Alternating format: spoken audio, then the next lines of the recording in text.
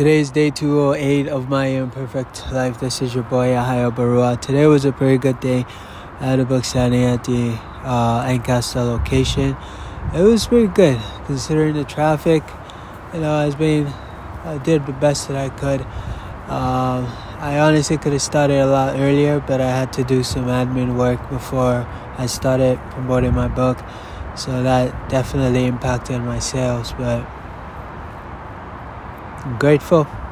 Did the best that I could considering the situation that I had to deal with. And slowly but surely I'm able to focus again and do what I gotta do. That's all there is to it. But I thank God for His mercy and for His grace. And that's that.